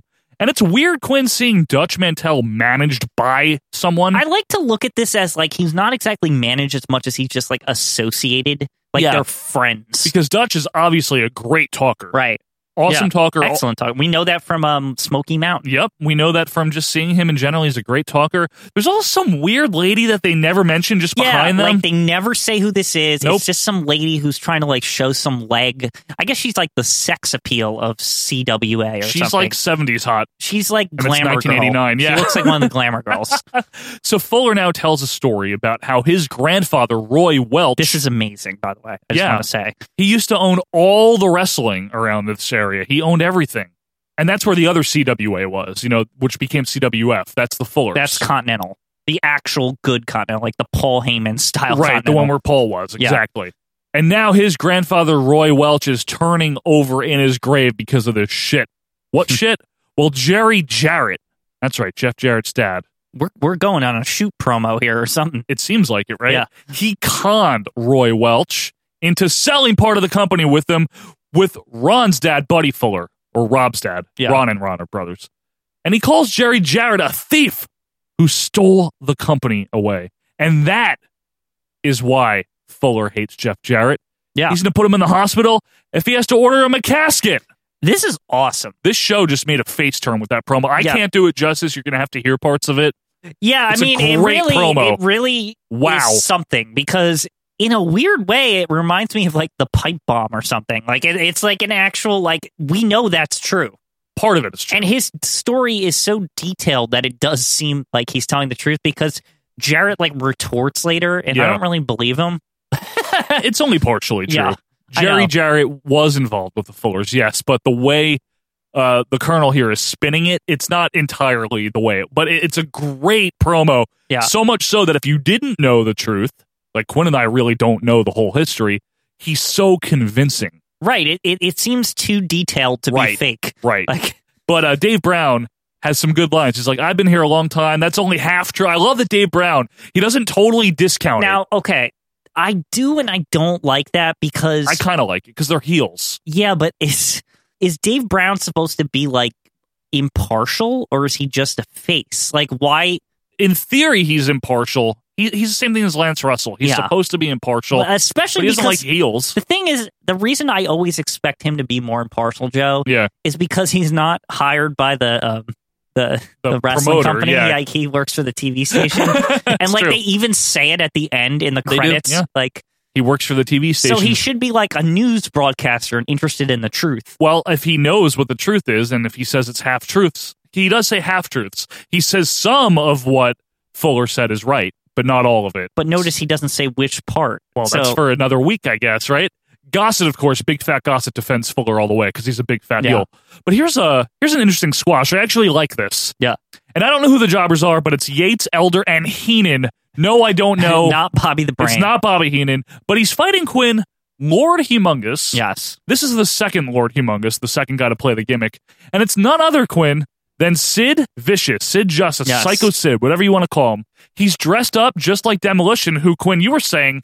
Yeah, he's dressed up like Lord Humongous from Mad Max, the movie Mad Max. Which is where Demolition got their attire from. How the fuck are they allowed to steal that? Blatantly. The only theory I can come up with is that Lord Humongous is a ripoff of something else that Mad Max stole that was probably from the public domain, because I can't imagine. I don't understand how these promotions aren't paying royalties. I don't know. Maybe they didn't make any money to pay royalties. I'm just saying they're airing on television a character that's ripped off. Lord Humongous is literally a character. With the name and everything. The name, right. Whereas Demolition just had like similar attire. Right. This is Lord Humongous. The Lord Humongous. From the movie. Yeah. So it's very interesting. I'm gravely disappointed. Again, you have made me unleash my dogs of war. Oh, it's live, pal. But it's Sid. It's a pretty green Sid before the NWA, before WCW. Yeah. And he basically just power bombs one of the guys, helicopter crucifix slam to another. Some of this looks dangerous. It's like very sloppy. He's too green and he could kill these people. And he pins one guy with another. Like he puts one of the guys on top of the other and holds them both down.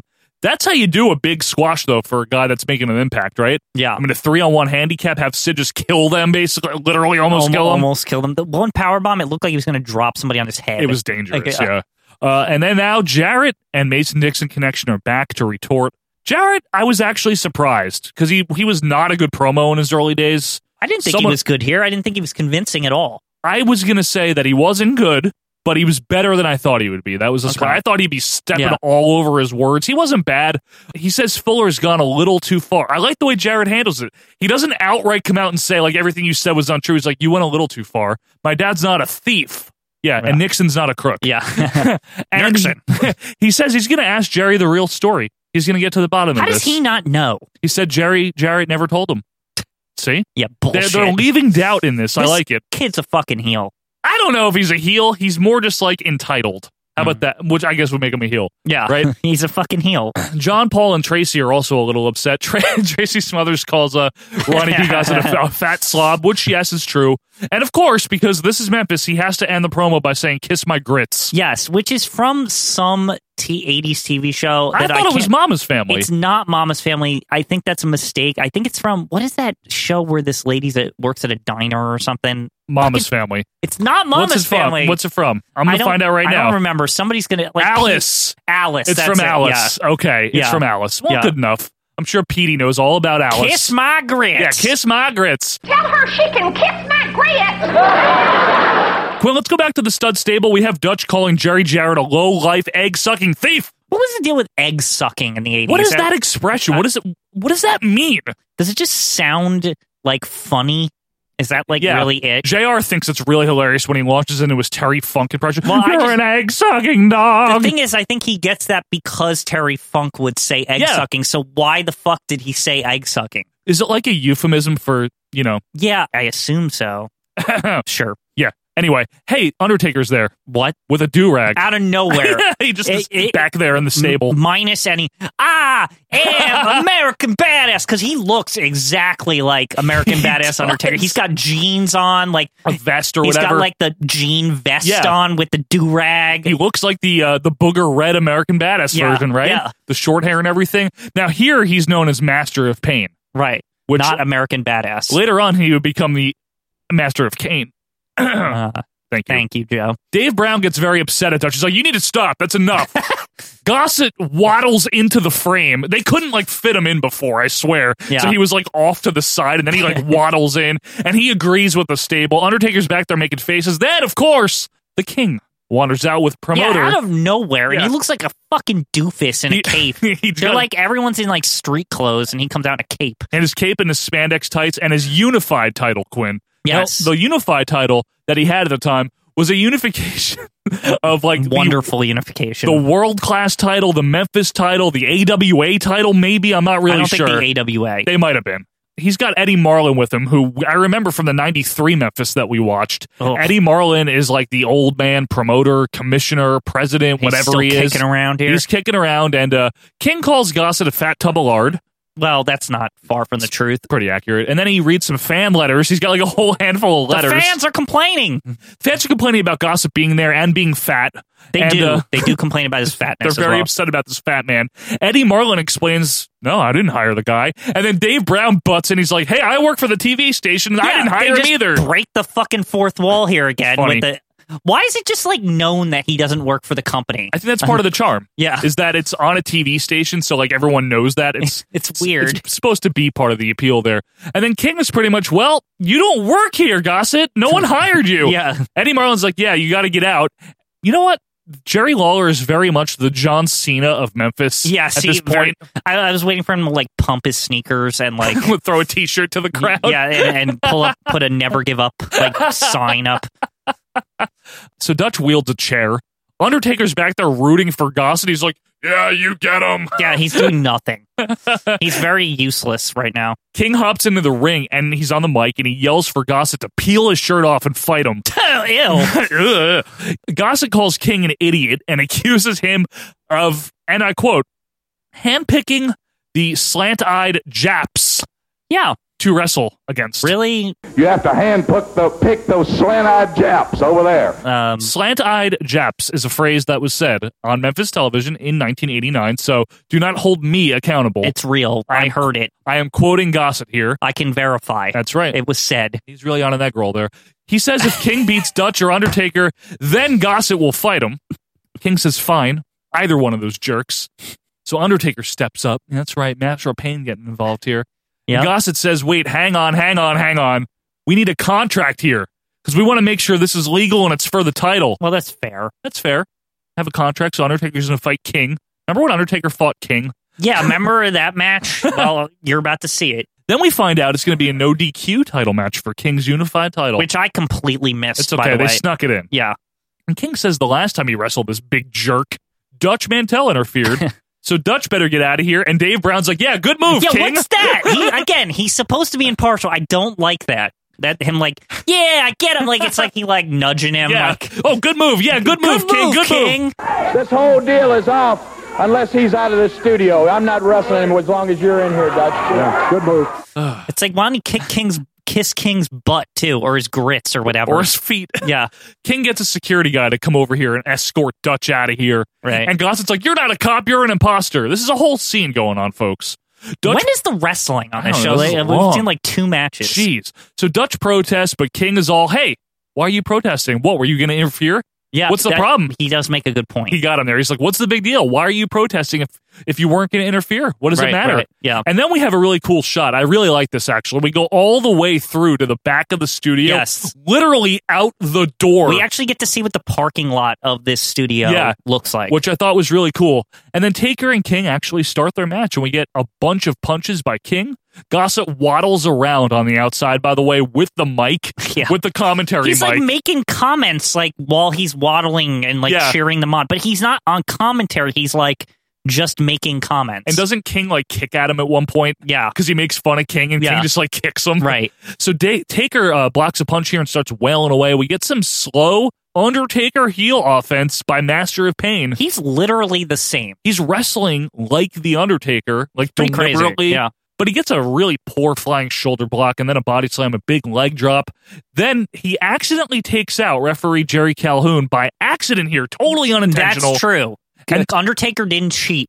And then as he's checking on the ref, King attacks him. Right. What the hell? However, he's not all innocent. He's trying to help the ref up. But how are you defending a heel checking on a ref and a face attacking him for it? I'm not defending. You just turned heel. All I'm saying is, based on what happens afterwards here. Yeah, he was trying to get the ref up. None of that would have happened if the ref wasn't How down. do you know that he wasn't trying to keep the ref down?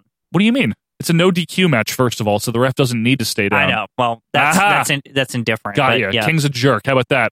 Dropkick by the King. Backstage, Dutch is fighting his way back. A Japanese guy runs out. I don't know if it's one of the ones that Gossett was referring to. I think it was, but I don't know why he was helping. I don't know. The Executioner runs out. Dutch runs out while handcuffed still to the security guard. Action Jackson runs out. Dutch throws the billy club from the security guard into the ring. Taker whacks King with it. And believe it or not, The Undertaker. Yes, that Undertaker wins the unified title as we have a big heel celebration. And Gossett gets in the ring and kicks King a bunch of times while like fat dancing around. And I ask you, does King have friends? Yes. Like, why are there only heel? Like, no one's out. They're just beating the fuck out of him. Yeah, Tracy Smothers nowhere to be found. And it's an odd reversal of fortune compared to Royal Rumble '94.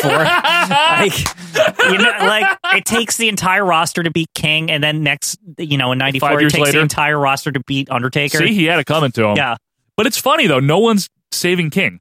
Yeah. He's getting the shit beat out of him by a bunch of heels and a fat manager. Where is Jeff Jarrett? Where's Tracy Smothers? Yeah, where's all those losers? Jean Paul. Gossett and Taker gloat with the belt backstage. Taker has Zubas on in this promo, by the way. It's funny. Clearly not filmed at the time at all. Because they're talking about how they're going to have a rematch at some high school. Yeah, some nonsense. Dave Brown is with King. King apologizes. He's very serious and very somber. Quinn, he apologizes. Shut up and shave your chest, King. This is ridiculous. I hate when they're like, I apologize for losing. Like, I let the fans down. Like, it's like, my life didn't depend on you winning a match, King. Fuck you. Like, you think I got better things to worry about in my life than the unified Memphis Hick belt or whatever. What about Hank the Hick fan watching the home? Oh, there, see that there, Dorsa? King is off title there. I can't go to work tomorrow. Whatever. I think it's offensive to Hank over there to be like, I let you down. Speaking of which, King kind of takes a shot at the NWA and the WWF by saying that they were kind of didn't have guts for not unifying their belts. Yeah, well, first of all, why is he talking about that like he's lost it? And he's like, oh, I take pride in this belt because 2 wrestling promotions were willing to put their out of the 4 of them. Yeah, he's like, we invited 4. Yeah. And only 2 had the guts. First of all, this is lower than WWF and NWA. They don't need to lower themselves to this. Do you see where you're wrestling? You don't yeah. Do you see this place? There's curtains and the cameraman is running outside and then running back inside to film the match. There isn't a dedicated camera outside. Do you know who the 2 world champions were at this time? It was Ric Flair and Hulk Hogan, or maybe Ricky Steamboat. Yeah, exactly. And Hulk Hogan. That's all. That all needs to be said. Ric Flair and Hulk Hogan are the other champions, and we're going to be fighting Undertaker, Master of Pain Undertaker down there. It's weird to think that there was a time where the 3 major world champions were Ric Flair, Hulk Hogan, and the Undertaker. In 1989. That's very astute, Quinn. Yeah, I wouldn't call this a major title though. I wonder who the Japanese champion was. I don't know, actually. It was Muta. Yeah, it was probably Muta. Yeah. And also, King has one final line. He says, this Master of Pain guy's not world title material, which, yeah, he wasn't. Well, it's kind of a lie, though, because in 3 years he would be. Yeah, but not in 1989 he's not. And that's kind of it. Dave Brown says goodbye. He's like, all right, folks, next time. Well, that was weird as hell. Nah, that's strange. Yeah. Weird show. Epilogue here is that King did, in fact, win the title back about 3 weeks later. Of course. Par of the course for Memphis. So now you were explaining to me that Memphis, King would lose the belt and then beat the next guy. Yeah. He'd regain it back at the next house show. I think King's what is he, 700-time champion? Not only was he a 31-time Southern champion, I think he's a 17, 18, 19-time USWA, Memphis Basically, CWA champion. However many months he was there, he was the champion. He was constantly... Because every month he'd win the title. Constantly winning and losing it. Yeah. Constantly. It wouldn't surprise me if shortly after this, Lord Humongous won it from him and King won it back. It was that type of thing. Whereas in the WWF, you had a face champion for a long time, and in the NWA, in this time, you had a heel champion for the long time. In Memphis, you just traded it with King. I'll tell you what, it seems like a promotion that was ripe for the pickings for somebody like Dino Bravo to walk in and say he was the world champion. I think Tatanka was in 93. Why wouldn't better. He be? Yeah. I think Savage might have been in 93 during the crossover. We should one time read the list of all the champions. Okay, let's do it. Let's see if we can do it now. Oh God, Joe. Let's do it now. It probably would take us a decade. All right, so I got the lineage, Quinn. So the King won it at Super Clash 3, December 13th, 1988. Mm-hmm. He was the AWA champion. He defeated Kerry Von Erich. to win the world class belt. There's the unified title. Okay. Okay. What is the official name of this title? Just so I know. This is the USWA Unified World title. USWA Unified World Heavyweight title. That was the last time it was called that. Okay. All right. Master of Pain, April 1st, 1989. Wow, he was only the second champion? Yes. Jerry Lawler, the Soul Taker. You know who that is? The Undertaker's dad. Papa Shango. Oh, well, close. Jerry Lawler. Yeah. King Cobra, Jerry Lawler. Jimmy Valiant, Jerry Lawler. Jimmy Valiant, Jerry Lawler. Snowman. Yep. Vacated. Vacant one. Jerry Lawler. Terry Funk. Jerry Lawler, Awesome Kong, not that one. Jerry Lawler, not the female version. The Dragon Master, Jerry Lawler, Kamala, Jerry Lawler, Vacated, Kamala, Vacated, Kamala, Coco Beware, Kamala, Jerry Lawler, Eddie Gilbert, Ricky Morton, Eddie Gilbert, Junkyard Dog. Oh my God. Butch Reed. Listen, just by the way, we're only in 1992. Right. Todd Champion, Jerry Lawler, Coco Beware, Jerry Lawler, Papa Shango, Jerry Lawler. I mean, Owen Hart, Jerry Lawler. How did he become Papa Shango all of a sudden? Because it's 93. Tatanka, Jerry Lawler. Randy Savage. What? Vacated. Jeff Jarrett, Jerry Lawler. Eddie Gilbert, Jerry Lawler. Eddie Gilbert, Jerry Lawler. Sid Vicious, Jerry Lawler. Jerry Lawler, that's 20 now. 20 ready for reigns. this? Yeah. Bill Dundee. Razor Ramon. Come on, in 1995. Jerry Lawler. Ahmed Johnson. Jeff Jarrett. Vacated, Jerry Lawler. Vacated, Jerry Lawler. Jeff Jarrett, Jerry Lawler. Sid Vicious, Jerry Lawler. The Colorado Kid, Jerry Lawler. Tank, Jerry Lawler. King Reginald, Jerry Lawler. Dutch Mantel, vacated. Now, I want to note that Jerry Lawler had 28 reigns with a combined 1,764 days at 28 reigns. And you know the second highest number of reigns is 4. It's 4. Eddie Gilbert and Kamala. Holy shit. And that's not counting all the ununified reigns Jerry Lawler probably had. So. All of his other Memphis titles. Holy shit. Okay. That said, what did you think of that show overall, Quinn? Other than the Fuller stuff, it was kind of trashy. It was kind of meandering. The Undertaker stuff was kind of fun. It was fun. It wasn't good in the traditional sense. Cheap, but it wasn't bad. I loved the Fuller promo. Mm-hmm. I love Rob Fuller, Rob Parker. Yeah. Ron Fuller's not that good. I like Rob Fuller. Right. Colonel Parker. Great promo. That was fun. That was intriguing. Jeff Jarrett can get out of here for all I care. Enough of him. Tracy Smothers can get out of here for all I care in this show. Right. The King was funny. Yeah. Making fun of Gossip. The stuff with Gossip where they're making fun of him. All that stuff was fun. That was fun. And The Undertaker winning was fun. It wasn't like good or anything. It was like barely a match, but it was fun. Right. And I like the Lord Humongous squash was fun. Yeah. Painful, but fun. I don't know. Overall, it was kind of whatever. 4 out of 10? Yeah, 4 out of 10. But I want to thank... Other than the Fuller thing. Yeah. And I want to thank Petey for recommending that because that was notable. And folks, we want to thank you for being here, for listening. Thanks for being here for yet another week. Join us next week, the last show of April. On April 30th, we will be doing episode number 79. And you know what that means? Right after that, to kick off May, will be the season finale. So we're already climbing towards May. What's that? It'll be 79! That's right. And until next time, folks, thanks so much for being with us. Reach us on Twitter at OVP Podcast. You can email us at ovppodcast@gmail.com. Join the Facebook group. And, of course, if you want to donate, go to patreon.com/OVP Podcast. Until next time, I am Joe Morata. That's Mr. 79, Michael Quinn. We will see you next week. See ya. I am going to tell you the story. Okay. You listen real close. All right. Because I'm going to tell you straight. I'm not going to add no lies. I'm not going to deviate from the truth 1 ounce. I'm going to look right into this camera and tell you exactly what happened. That my grandfather used to own this whole darn outfit. I'm talking about Tennessee, Kentucky, Arkansas, Mississippi, Alabama, all around. My grandfather, that's right. Roy Welch. That's one time, one of the finest men that ever crawled in a wrestling ring. And then again later on, the greatest promoter to ever promote a wrestling match. That's right. I'm talking about Roy Welch, my grandfather.